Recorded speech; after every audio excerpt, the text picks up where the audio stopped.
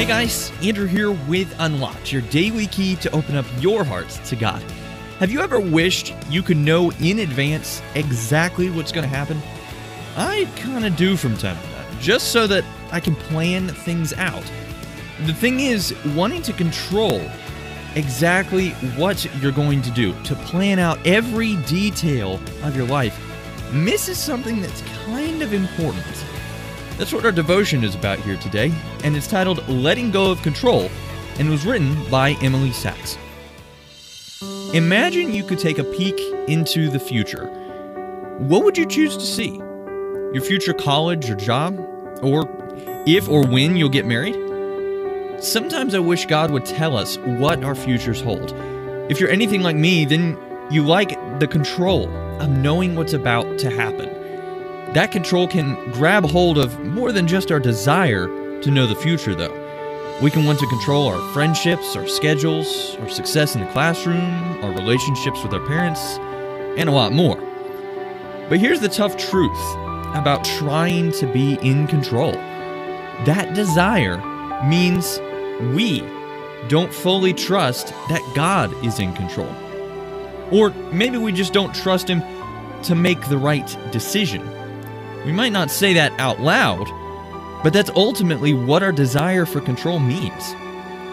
When we don't trust God, we can become consumed with the worry of what might happen. But Jesus didn't die on the cross and rise again only for us to not trust His promises.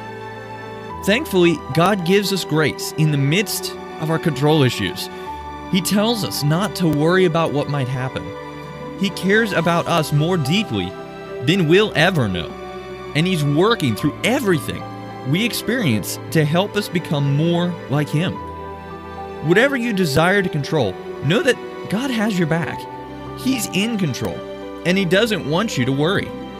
We may not know all the details about the future, but we know God loves us enough to die for us and to promise us eternal life now and forever. He is someone we can trust, even in the unknown. So let's talk about this. What aspects of your life do you like to try to control? Take a look at Psalm chapter 107, verse 1, and chapter 147, verse 5. How does knowing that God is good and all-knowing affect the way you view the things you want to control? As we read in Philippians chapter 4, verses 6 and 7, don't worry about anything. Instead, pray about everything. Tell God what you need, and thank Him for all He's done. Then you'll experience God's peace, which exceeds anything we can understand. His peace will guard your hearts and minds as you live in Christ Jesus.